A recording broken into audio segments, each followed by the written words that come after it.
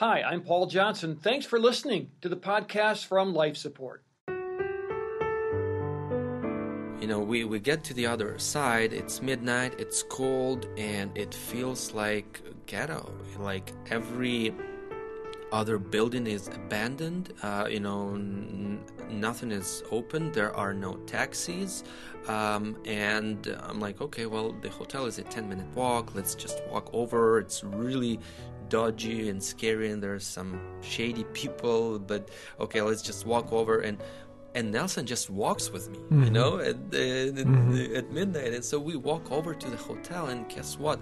There is no hotel. Like, it's just not there. It is on Google Maps, but not in real life. Does God still work miracles today?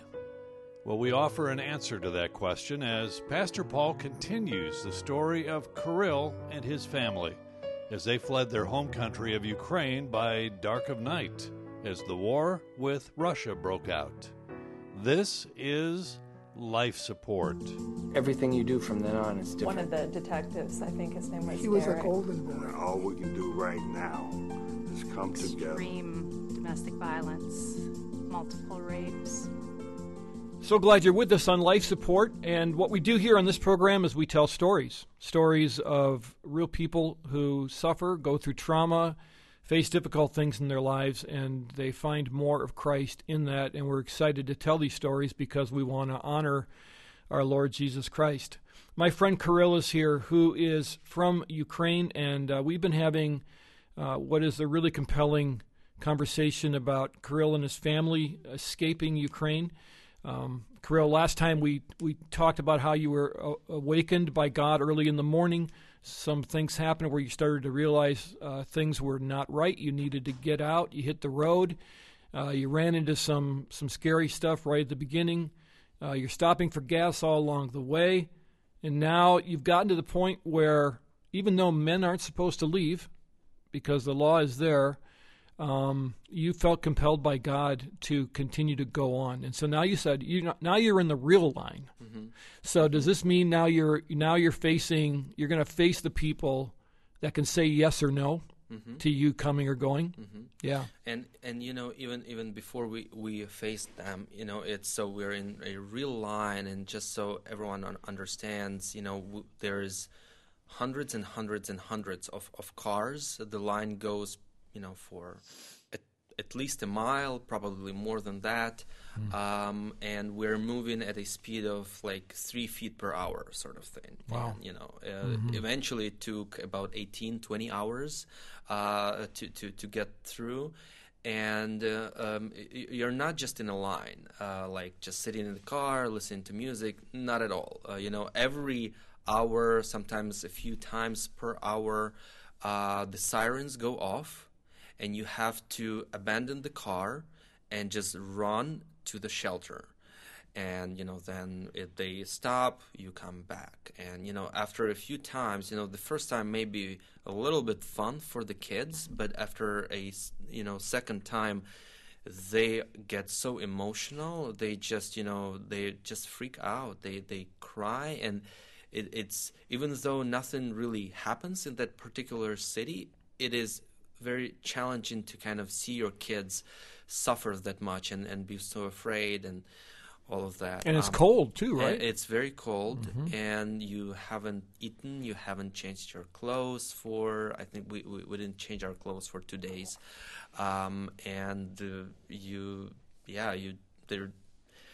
It's not a place that is kind of created to host, that many people. Sure. So like there's no conveniences and things like that, and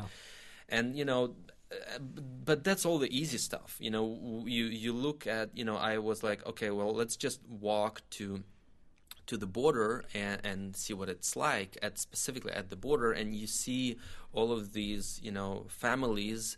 The husband just drops off his wife and kids, and they walk through, and the husband turns around, or if they don't want, the family turns around and leaves. None of the males are let through, and so you observe that, and you ask yourself, okay, what is my plan? What am I going to say? What am I going to do? No one has been let out, and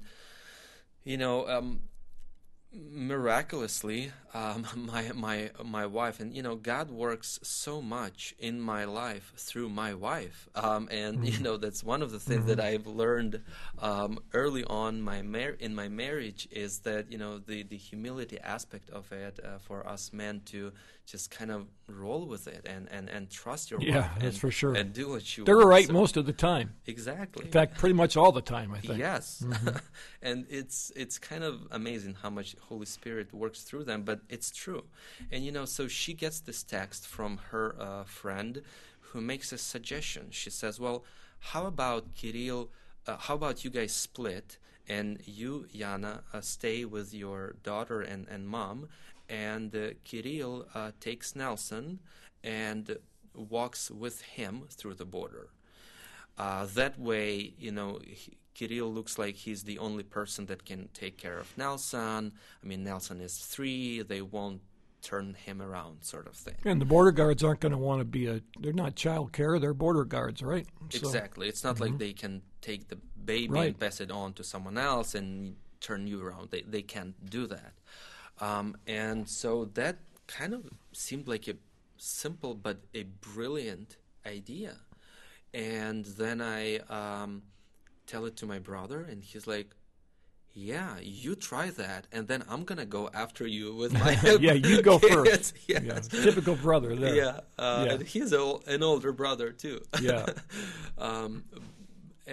And then I ran it by another friend who I met in line. There was my friend from Cherkasy. He's actually part of Shepherd's Foundation. He runs Camp Maximum in Zolotonosha next to Cherkasy. And the night before that, he brought his wife and kids and parents. And now he was back in line waiting to just give the car over to them. And then he would go back. And I tell him, well, this is what I'm thinking. He's like, yeah, that's a good idea, actually. You should try it. And so I was encouraged. And now it was day, and I thought, well, I shouldn't do it during the day. It's better if you go for something like that, you better do it at night when it's not as visible and things like that. So, that was like 1 p.m., and so we waited till 11 p.m., so... the whole day, leave the car, run to the shelter, sirens, crying, all that sort of thing, and stress. You don't know what's going to happen. What if, all of these thoughts. But, just reinforce the faith and, God's word and scripture. And I remind myself of, his promises and the word of God from the Bible and, all of the miracles that he's done for me in my life before that. And so that kind of keeps me in a good shape. And so finally it's about 11 p.m., dark, cold. I figure, well, Yana is probably an hour away at the pace we're moving, maybe 2 hours from crossing the border. So, I should go now, and I'll just wait for her on the other side if I'm able to make it. And so, I walk over to the border, and there's only women and kids. There's no males there. And here I am, and the first guard that sees me, he's like, "What are you doing here? Go back." Doesn't even care. I have a 3-year-old in my hands. Doesn't care at all. And I'm just starting telling him that, look, I need to evacuate him. He's an American citizen. Nelson was born in U.S. But he doesn't care. He's like, "Give me a passport. Let me take a look." And so he takes my passport, regular Ukrainian passport. He goes somewhere, comes back, says, "No, go back." I'm like, no, wait a second. Can I wait over here? I need to talk to someone else. I need to get him out. Like, there's no one for him to be. So I'm just starting, tell him that, look, we can't be here. I need to get him out, sort of thing. And he doesn't buy it, so I'm like, I need to talk to someone else. So he sends another lady to me, and I talk to her, and she doesn't really care, but she goes somewhere. She comes back, and tells me no. I tell her, well, go talk to your supervisor. She goes talk to her supervisor. So, 15 minutes later, she's back. She's like, he said no. I'm like, well, let me talk to him. Let me explain my situation. So he comes. He listens to me. He goes somewhere. So about an hour later, they just finally give up. You wore him down. Yes, Yeah. I suppose. And he's like, okay, fine, go. And he gave my passport to the actual officer who does the stamping. And, I'm holding Nelson and we're waiting. It takes about 3 minutes. It was some of the longest minutes in my life because I'm like, well, what if they change their mind, or what if someone says something? And, and we just go through. And, Nelson, he's a 3-year-old. It is cold. Yeah. It is midnight. He's been stressed out all day. But I believe that God just gave him the angel of calmness. He's been like, we were there for about an hour. He wasn't crying. He wasn't naughty. Nothing like that. He was, just like a perfect child. And that was, there's these little miracles within the big miracle, sort of, that you kind of may neglect, sort of, but I don't want to neglect that. I believe that God reveals himself and his goodness through real small details in our life, and not just the big, flashy things. Yeah. And so, that too played a key role in it. And, so I get through, and I can't believe that I made it through, and so. But here you are now in the middle of the night, right? Yes. And you'd never been there before, and now what happens? Now what happens is really fun, because I thought, well, all I need to do is to get through to the other side. I found on Google Maps there was this little hotel, and I figured, well, it's probably packed. There are no rooms, but all I need is I'll just stand in the lobby. All I need is to be in a warm place. It's just going to take an hour for Yana to go through the customs, and we're all good. Well, not quite so. We get to the other side. It's midnight, it's cold, and it feels like ghetto. Like every other building is abandoned. Nothing is open. There are no taxis. And I'm like, okay, well, the hotel is a 10-minute walk. Let's just walk over. It's really dodgy and scary, and there's some shady people. But, okay, let's just walk over. And Nelson just walks with me, at midnight. And so we walk over to the hotel, and guess what? There is no hotel. Like, it's just not there. It is on Google Maps, but not in real life. So I don't know what to do. So we just turn around. We go back to the border, and I see this little shop that's still open. So we walk in, and I'm so naive. I'm asking the lady, like, where is the hotel where we can wait for a few hours, or maybe there's a taxi that we can sit in the car, just for a couple hours. And she looks at me with these big eyes, like, there is nothing here.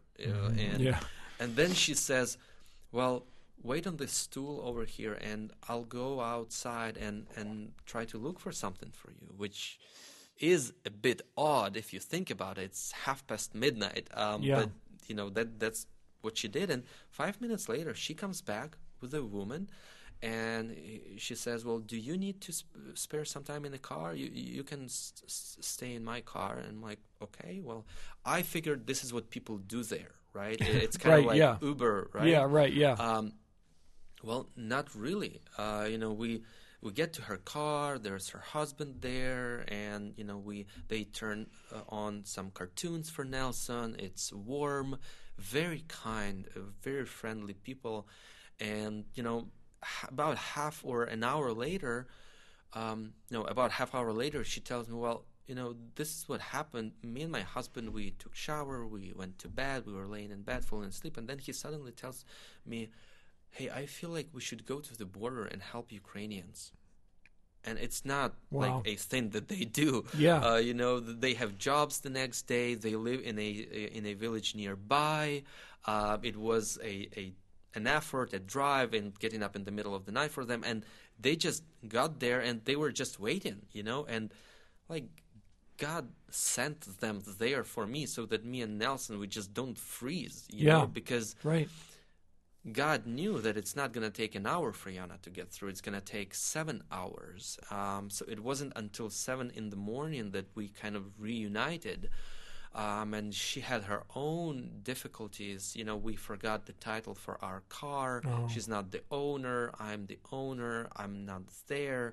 And it's sort of illegal to get out of the car without the title, and the photos won't work for them. And they didn't care that it were 3 women and a war in Ukraine. And, the Moldovan representatives walked over and said, "We are fine. It's not a problem. You can let her through." But Ukrainian guards, were that way, which was odd. But anyways, she made it through. We reunited. Just unbelievable, that it all happened. But, then there's my brother. And my brother didn't do what I did. He said that he is going to appeal to the clause in the law that said the males who have 3 or more kids and are a single provider in the household can be let out. Well, guess what? The guards have their own sort of rules at the border. Sure. They didn't care. They didn't want to let him out. And so we're texting, and he's calling me, and, he's crying. He's like, "They're not letting me out. I don't know what to do." And my mother-in-law has this brilliant idea. She says, "Wait for a shift change. Maybe when the new guards come in, they're not all stressed and, all that. Maybe they will let you through." And so he waited. At 8 a.m., there was a shift change, and he got through. How no about problem. that? Wow. And so, we went to a hotel in Moldova. We just slept through the day. We were waking up a lot. We were like, every sirens, every sort of move you hear, you're just like, you think it's the planes, it's the tanks, it's the shooting. It's like, it just follows you. And that's only after 24 hours. Sort of the war experience, no, actually 48 hours by now, right? So after 2 days, and I can't imagine what my friends go through right now after almost 2 months. And so, we spent the night there, and then the next morning we went, headed for Romania. But, this couple that has met us at the border, we developed this relationship, very good people, and I left my car with them because I knew that we're going to be flying to the States and I don't have anywhere to leave it. My brother and his family, they headed toward Hungary, where his friends found a house for him where they can stay. They were there for a few weeks, then they headed for Germany. But this couple, they came now this sort of a checkpoint for a couple of groups of our friends that kind of that we paved the way for, and they that followed in our footsteps. So that's kind of fun. They stayed with them, and then one of the couples took the car and are now using it in Romania where they live, and so that's kind of fun. But that's how it was. It's amazing. It's all full of miracles, and you do want to go back, right? And so you're kind of waiting and praying, yes. I'm sure. And yes, and I'm going to be here for as long as my company needs me to be here, sort of, and until things get stable. But yeah, of course, my house and my friends and parents, my business, my team, everything is there. So we just need to, wait until it becomes safe, and the rest of my life, I sort of foresee that it's going to be the dominating theme for me is going to be the restoration of Ukraine, and doing everything to get our country back up, as fast as we can, and I believe that we will, and we will be stronger and better through all of this. I think one thing that's come across loud and clear is the bravery of the Ukrainian people. We feel pretty weak over here when we watch the Ukrainians deal with Russia, and we don't know anything about President Zelensky politically, but I'll never forget the day I woke up and he's walking around getting coffee in the middle of Kyiv with his guys to show everybody he's not afraid. And I thought, well, that's a good leader there, and so you're all kind of adopting that same mindset. Absolutely. It's amazing, how he is leading the country through it. He is definitely rallying the people together, uniting us, and showing a great example of perseverance, strength, bravery, and not being afraid, sort of. And, the whole country is just amazed with his leadership. And, we follow in his footsteps. It's definitely inspiring for Ukrainians as much as for Americans and the rest of the world. I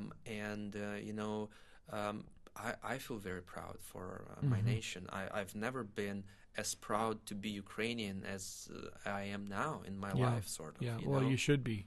How can we pray? There are a lot of people listening right now. How can we pray for your family and for you? I think people listening now have gotten to know you, and they're going to want to pray. How can they do that? I think that, just pray for God's wisdom for us, so that we can, clearly hear His voice and guidance and leadership. There are many different opportunities here and directions and sort of things that we can do. At the same time, there's a lot of that heaviness that kind of gets on the way sometimes of being productive, but it's the clarity and wisdom to see and do what He wants us to do here, and how we can best serve Ukraine and our teams by being here in the U.S. So that's number one. Number two is for the love and peace within the family, so that through all of this we only get stronger and closer to each other and to God, and so that there is no sort of bitterness or pain or unforgiveness rooted in our hearts that would kind of cause issues years later.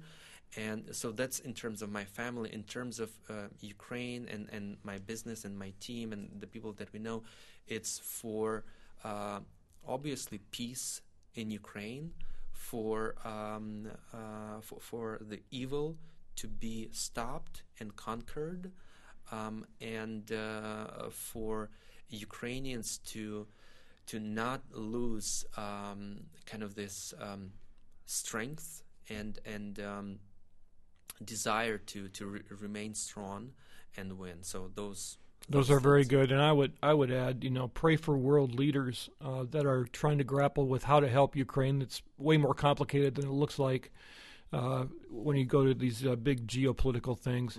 You had a verse that you were that you put on a piece of paper that you showed me. What verse is that that's important to you? Yeah, absolutely. It's oftentimes we. In my experience, I read a scripture and I see how this is a promise that I can kind of hang on to when the time gets tough.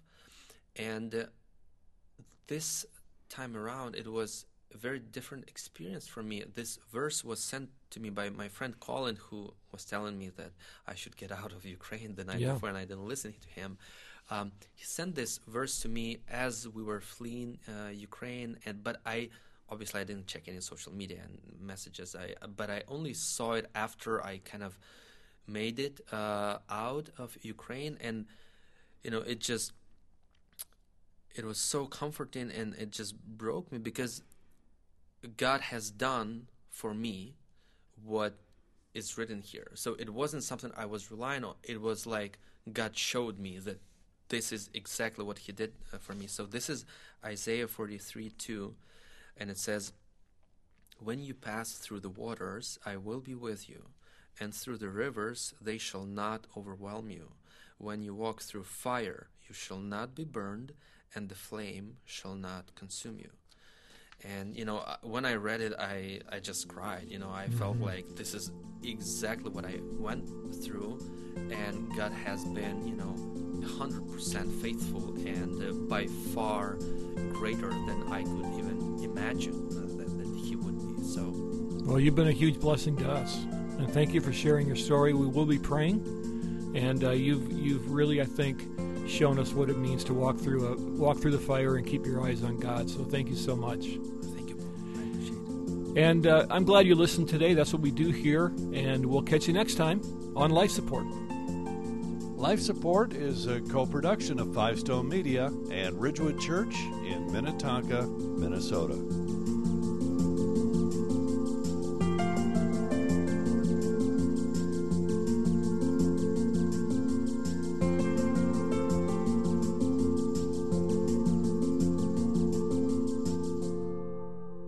Thanks for listening to this Life Support podcast. These conversations are available because of listener support. You can make a gift now at myfaithradio.com. To avoid missing future editions of Life Support, subscribe to the podcast today at iTunes or your podcast player. And thanks for sharing this audio link with a friend and grow the impact of Life Support.